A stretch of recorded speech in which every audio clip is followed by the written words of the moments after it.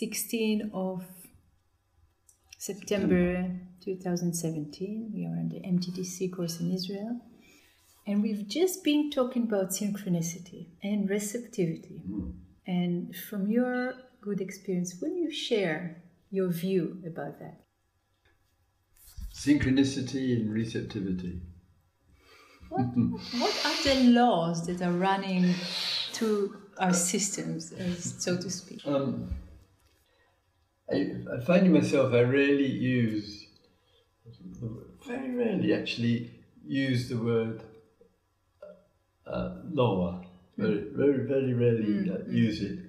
And though there are all these agreements around law, but then human beings, so truth and law are often separated from each other. I mean, in other words, the courtroom is an argument to win a point. Truth is a little bit of a casualty far too often. And laws in the universe. There are times, with the good question, which when we cannot see the variety of conditions that bring things together, because we can't. So we introduce what I refer to, the metaphysic. In this case, the metaphysic is synchronicity, and it might bring a rather flowery word I will use in others, such as, wow, what an amazing synchronicity. I was just thinking about you, and I haven't seen you for a year, etc. I was just thinking about my relationship to somebody, and then you come along and speak about an identical relationship you have with somebody else. We say synchronicity. Yeah. It's just we haven't got the capacity to see all the things which bring things together. And it's a little, to me, it's when human beings have a little difficulty, understandably, to sense or comprehend what makes an event, we consistently refer to words to try to define the event. We say an accident. There's never been an accident on the planet. It's just that something arose, we call it an accident, but a variety of conditions obviously brought something together. The reference is an accident. Yeah. So we can't explain something, we say it's the hand of God. Yeah. It's a mystery. Yeah. It's cosmic. And it's really, for mindfulness and awareness, I find it quite useful to just catch ourselves. This is the word I'm using because it isn't easy to understand what made something happen. Therefore I use these words. Yeah. I give you with the spontaneity for a moment. The little incidences of life tell the bigger picture. One of the yogis, the retreatants in Bodh Gaya, wearing a lungi, around the waist, and doing the slow walking meditation. And then I spotted him. He then started to run, but unfortunately, his front toe foot got caught in the robe, the lungi around, and he went straight over. Hit the concrete, running, literally. So he scraped his hand, scraped his knees, not very badly, but yeah, and a little shook up. So I saw him, it was a bit cool. So I walked over, and you're okay. I said to him, what happened? And he said, well, spontaneously I decided to run. And I said to him, what's the difference between being spontaneous and just being impulsive? Yeah. And, he kind of got the point. Little similar, which I've referred to when we've spoken at other times, people say, "Oh, Christopher, you give spontaneous talks." I wish I could. The person may not realize that experience, many conversations, even during the day, let alone over many years now, lots of reading, lots and lots of reflection, numerous. Like I've just started a new book, the beloved Kafka, and where's the glasses around? Outside. Oh, you can read out loud your sentence. A book must be the eggs for the frozen sea within us. Beautiful. And so, look, notes. One-line notes. Bits and pieces of poems. Notes. I've just started. So you put together, I put together notes, conversations, reflections, meditations, experiences. Then out comes the talk. All of that has made it possible. It's not spontaneous as though it's not connected to anything. Yeah, exactly. So it's again, even the word spontaneous, there's a nice positive feel to it, but strict. Yeah. And that's so. I use the words spontaneous or synchronicity, but we look a little deeper. Yeah. It's the metaphysic, out of the actual world. The metaphysic. Metaphysic. What do you mean? A metaphysic is that overall single concept imposed upon. Upon the actual natural dependent arising of the natural world. So in that case, I'm totally with you, but we were just earlier talking, just before starting the recording, a little bit about incidents that we contemplate something in our lives, or we have an issue with something and it keeps coming back, let's say as Dharma teachers in the one-on-ones. Like people with the same question / problem tend to levitate towards us in certain times. Yes, I do agree. You can find references in the discourses. Like. So basically, the usual reference at the gross level: eyes, ears, nose, tongue, and touch. But the Buddha speaks of this connection of mind with other minds there. I think sometimes there is such a subtlety, so subtle is the refinement. It's a little bit of belief, but these situations tend to confirm it, where something is flowing, which is so refined, I can't see it or hear it or smell it, but I'll get some confirmation in some way or other. This which is of interest to me starts bringing around, and others start sharing their interest in some subtle wave, vibration, or communication. Something else is going on, but my eyes and ears are too gross for that sensitivity. I mean, I had a very, in the animal kingdom, it's more easy. When a friend of mine, he's in the hospital, my actually IT person. He takes his wife to the hospital, she has a checkup. What is IT person? Oh, information technology, the computer expert. Okay. I'm so sorry, the computer expert. He parks his car with his dog. I know the dog very well because the dog's always there. 200 meters from the entrance. So his wife has an appointment there. They park the car. The dog is lying flat on the car seat at the back. She walks out of the entrance of the hospital and the dog is straight up, 200 meters away. How on earth?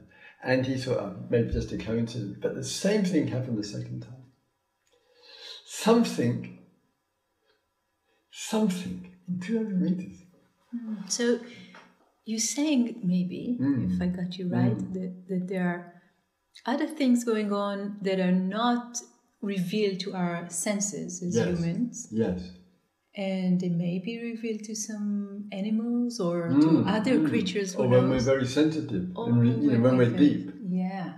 And the world becomes more magical, and so the deeper we are with life. Yes. In all sorts of ways. The world opens its secrets up. The poets always speak. The invisible becomes much more visible. The unmanifest becomes much more manifest.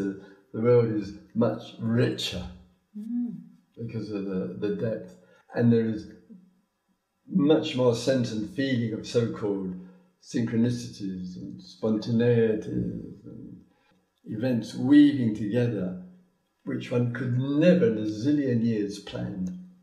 Yeah. Man could not have planned it, could not have planned it. And this is part of the great delight of being alive.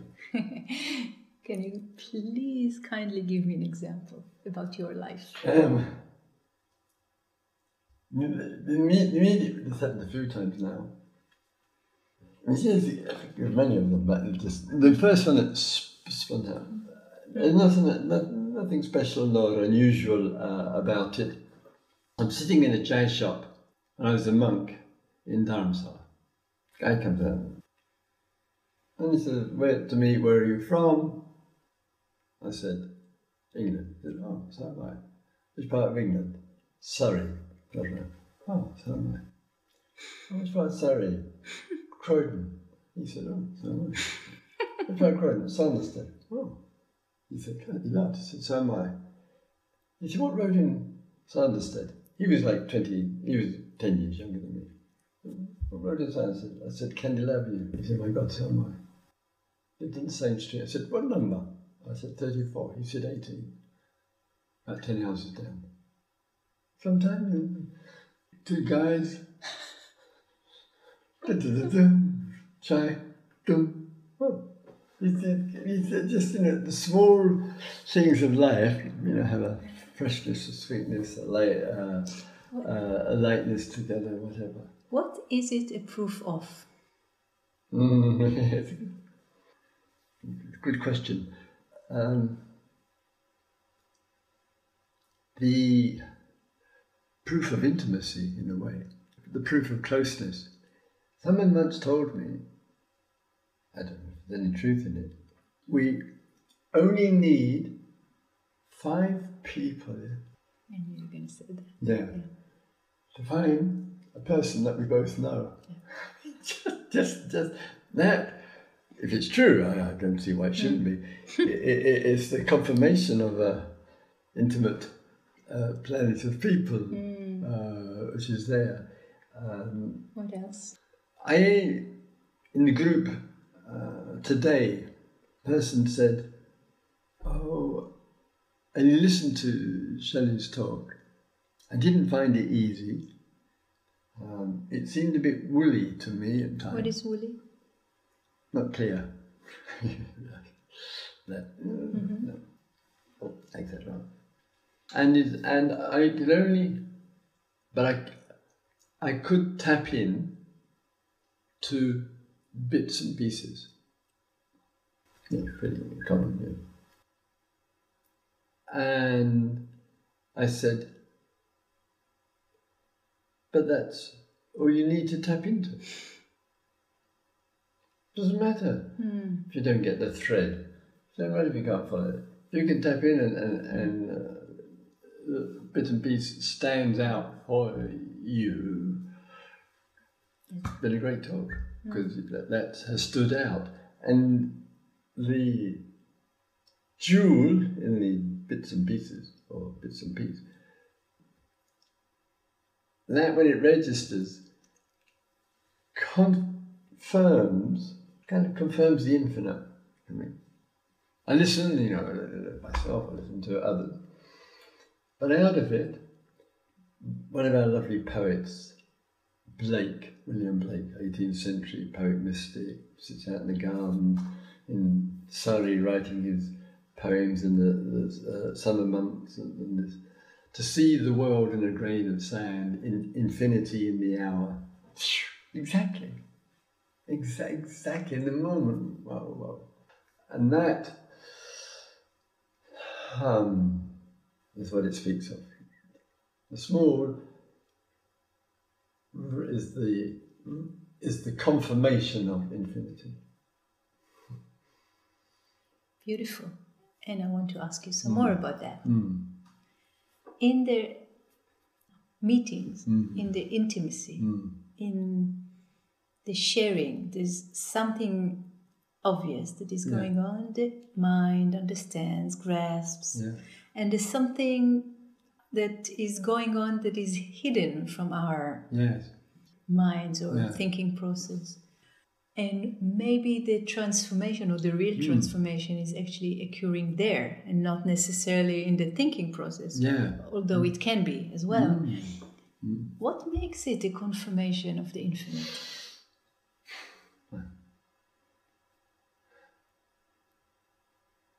In a way, the quiet happiness and freedom is the confirmation. Yeah. Essentially. Okay. That's the infinite and freedom are the two words to the same event, really. I think that's the preciousness of it. That life is so, in its truest best, it's so free, it allows this such diversity that all the diversity, the good, the bad and the ugly, all the diversity is the statement of how free life is. And since it's so free, we are belonging to it. That we are a confirmation of its freedom. Freedom to reveal this. Yeah, and equally, when somebody is giving a talk and the other person completely does not connect, the non-connecting in and of itself is also a confirmation. Yes, I'm not less sweet. I'm not a, I'm not a champion of spiritual belief of life is all one or all connected. I'm not quite sure if I even connect with that. So those experiences are genuinely precious, and all the other ones. It's easier to see, maybe. Maybe a little easier to see, and sometimes and to feel. Yeah. All of which is precious. But life is bigger than that, to recognise the disconnect, recognise that as human beings sometimes I don't want to feel connected and wish to retain one's silence and the freedom to step back from and to include all of that, and to include life is one, but you see equally include life is multiplicity and life and this is different from that, and all of that. It's not reduce it. It's fascinating, really, what you're saying now, because on the one hand we have the confirmation in the contact when something is really deeply being understood. So the joy, the love, the care. One might say it's a confirmation of something bigger. On the other hand, and maybe it's more accessible to us then. On the other hand, I'm just trying to echo what I heard and see if I got it, if I understood you right. Also, the closed heart, the non-connecting and so forth are in and of themselves confirmation of life. Yes. Just the same. Yeah. Because there's a deep wish to have everything beautiful. It's a prejudiced viewpoint. The open heart and the closed heart are all interfaced in some way or other, and we've got to understand. The non-dual tradition is good with it. We've got to understand this well and clearly. When the heart is closed and when the contact is not there, what would help us realize the deep as well? if it's really closed down, sometimes when meeting such people, for the other in this case, the going to the other who is closed down and making reference to it in an odd sort of way keeps it closed down. You know, person's closed down because whatever, in such fear of the future, it just can't, nothing can move. So that some whatever sense or intuition, not to talk about that which is closed down, as you talk about something totally different, totally unexpected. What do you think of that bird sitting on the tree over there? Yeah, but if you work with yourself and you find yourself disconnected, heart closed, etc., what would you do? If I did, I'd walk up and down until something shifted. I see. The energy, I think when it's closed down, it's too difficult to observe because it's closed down and there won't be the power. So the energy takes more importance. And to keep on walking and walking and walking and walking outdoors, if one can, up and down the room, if one's confined to the room space, until something energy just it starts to break something. The shell is cracking. So, openness, closeness of the heart, same. It's both a confirmation of the deep, but it's easier. The preference with the other. Yes, it's easier to realize the deep when the heart is open, and maybe now we can connect it to what we're doing here in the Vipassana world. Yes, they are one and the same ultimately. Yeah, form is emptiness, emptiness is form in our language. And yet, yes, sorry, go on. So, to take an example, the imperative in the teaching is the example could be here. Compared, Tovana genuinely, in its spirit, in its vision, in its exploration, is a very open-hearted world window. Tovana gives immense support to all the explorations, and we don't feel the need to hold on to what we offer and rubbish, just not in the culture there. That's an openness. That's a small example. You mean rubbish the others that are different than us? Yeah, exactly. We may express some concern and some criticism, but generally speaking, that's part of the openness too. But Buddha's Dharma is not openness for its own sake, but it's also recognizing what we might be closed down to seeing. And therefore there's that sense of mindfulness, which has absence of metta. So the neglect has been, in my view, a blind spot. And it's not just about the decay and the decline, it's about health and safety factors. So we can be very open, but a blind spot can be closed down too. And so openness and blind too, cut off from, not seeing, being in the dark about, the two can be going on. Very well, yeah. Exactly. And that's, the Sangha has got, in our interactions with each other, got to keep reminding us. It's no use sitting on meditation saying we are, I'm feeling so much openness.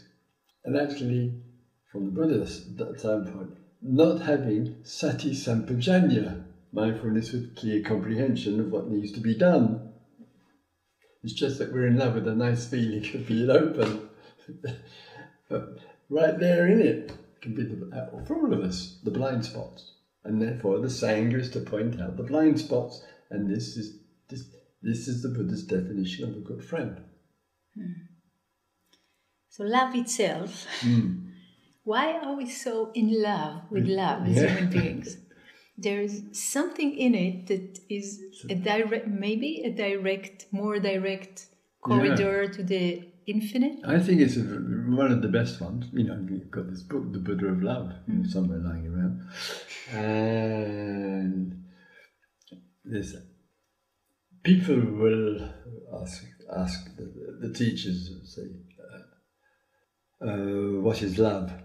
And that might rely on some spontaneous, imaginative question or response to it. But for it not to be a metaphysic, you know, right out there, it's got to be in the human experience, constantly expanded. So it's so expansive. It is a statement of the infinite. It's got to be as big as the infinite. Got to set no limits. So when we reach our edge with our love, then we explore that to open it out. And that's what I call love.